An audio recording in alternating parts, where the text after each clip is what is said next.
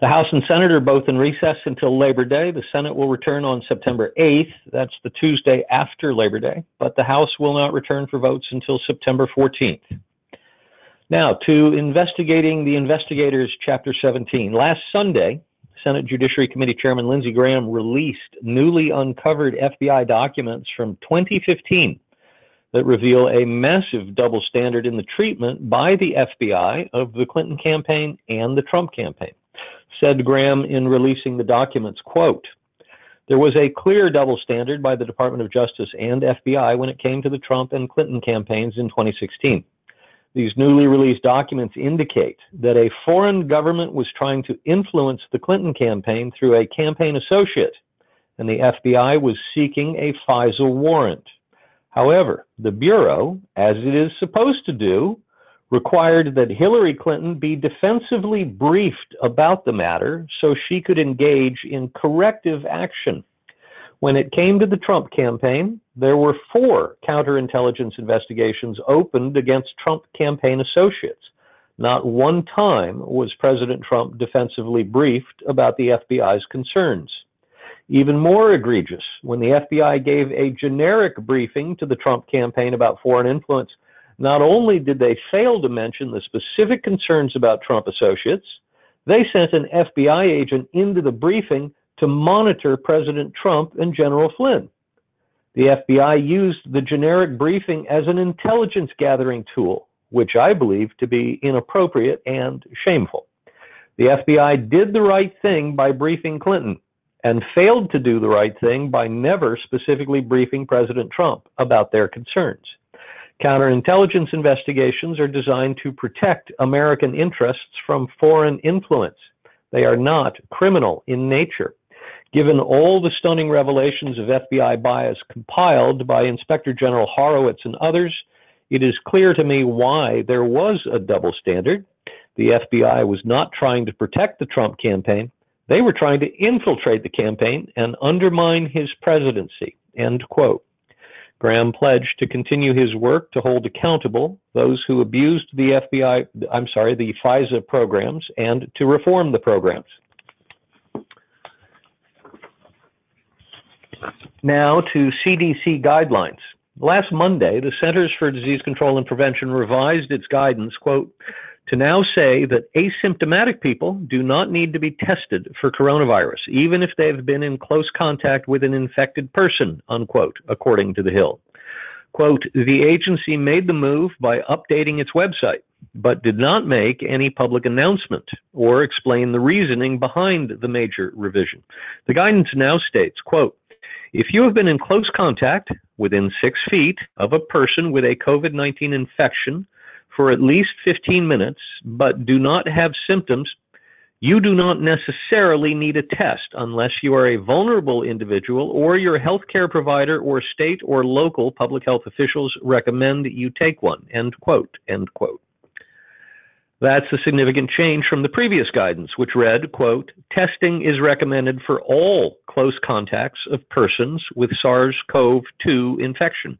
Because of the potential for asymptomatic and pre-symptomatic transmission, it is important that contacts of all individuals with SARS-CoV-2 infection be quickly identified and tested, unquote. Democrats and the media predictably went nuts. By Thursday, CDC Director Dr. Robert Redfield decided he needed to issue a clarification. Quote, testing is meant to drive actions and achieve specific public health objectives. Everyone who needs a COVID-19 test can get a test. Everyone who wants a test does not necessarily need a test. The key is to engage the needed public health community in the decision with the appropriate follow-up action, end quote. A spokesman for the Department of Health and Human Services explained that Redfield was, quote, amplifying and explaining, unquote, the earlier guidance rather than walking it back. And the Monday guidelines stayed in place on the CDC website after Redfield's Thursday amplification. On Saturday, the New York Times confused everyone with publication of an article that said that too many tests using a threshold viral presence that was too loose to be useful, resulting in more positive test results than there should be. Reads the piece, quote, some of the nation's leading public health experts are raising a new concern in the endless debate over coronavirus testing in the United States. The standard tests are diagnosing huge numbers of people who may be carrying relatively insignificant amounts of the virus. Most of these people are not likely to be contagious, and identifying them may contribute to bottlenecks that prevent those who are contagious from being found in time. The article continues, quote, in 3 sets of testing data that include cycle thresholds compiled by officials in Massachusetts, New York, and Nevada, up to 90% of people testing positive carried barely any virus, a review by the Times found. On Thursday, the United States recorded 45,604 new coronavirus cases, according to a database maintained by the Times. If the rates of contagiousness in Massachusetts and New York were to apply nationwide, then perhaps only 4,500 of those people may actually need to isolate and submit to contact tracing, end quote.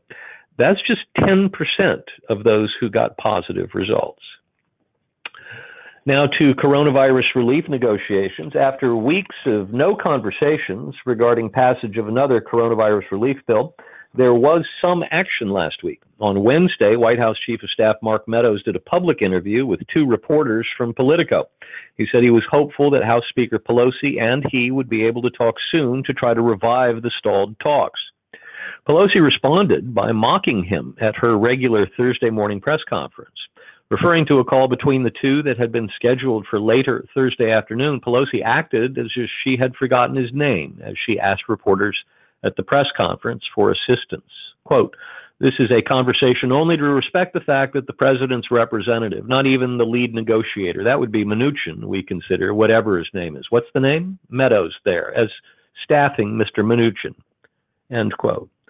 The Thursday afternoon phone call between the two didn't go much better. It lasted 25 minutes, and it ended with Speaker Pelosi saying the talks will go nowhere until GOP negotiators agree to what Politico called, quote, a massive $1 trillion concession, unquote. Quote, we have said again and again that we are willing to come down, meet them in the middle. That would be $2.2 trillion. When they're ready to do that, we'll be ready to discuss and negotiate. I did not get that impression on that call, unquote, said Pelosi. Meadows appeared this morning on NBC's Meet the Press. Asked about the state of the negotiations, he said this, quote, the speaker's been very clear. When she said $2.2 trillion, she said, don't do anything at all, Chuck. I said, what does the $2.2 trillion represent? You know what her response was? I'm not going to tell you. Let me fill in the blanks. That's not a proper negotiation, and not is it anything that the American people accept. In fact, many of her rank and file members don't even accept it, unquote. Pelosi's position that the two sides should meet in the middle sounds perfectly reasonable, except that it's not, because it's built on a false premise that the House-passed $3.4 trillion coronavirus relief bill is reasonable. By her logic, if the Senate had passed a $1 trillion bill and the House had passed an $11 trillion bill, it would be reasonable to meet in the middle and pass the bill at $6 trillion. But that's absurd. And it's just as absurd to suggest that $2.4 trillion is a reasonable compromise between the House and Senate, because that's money we do not have. And here's the little secret to Pelosi's play. She's not really giving up $1 trillion when she says she'll come down by $1 trillion. She's just shortening the length of time over which she wants to spread the spending. She plans to spend money at exactly the same rate as in the $3.4 trillion bill, just do it for a shorter period of time. So let's say she wants to spend $3.4 trillion over 1 year, and now she says she'll only insist on spending $2.4 trillion. What she doesn't say is she'll spend the $2.4 trillion over 8.5 months instead of 12. I continue to believe the ultimate answer here is going to be a massive omnibus bill at the end of September. It'll contain a continuing resolution that funds the government at its current spending levels through the middle of December, and it will add in elements of a coronavirus relief package. I'm further willing to bet that the amounts of both elements will be influenced by who wins the election in November. If the Republicans win and maintain their hold on the White House and the Senate, we'll be spending less than we would if the Democrats sweep. And now, finally, Russia collusion again. On Saturday, CNN reported that the Office of the Director of National Intelligence had informed congressional leaders that it would no longer provide in-person briefings on election security efforts. Democrats in the media predictably went nuts. Appearing Sunday on CNN's State of the Union broadcast, House Intelligence Committee Chairman Adam Schiff said, quote, "Russians are again interfering to help the president in his re-election. He doesn't want the American people to know it." End quote. And that's our Washington report for this week.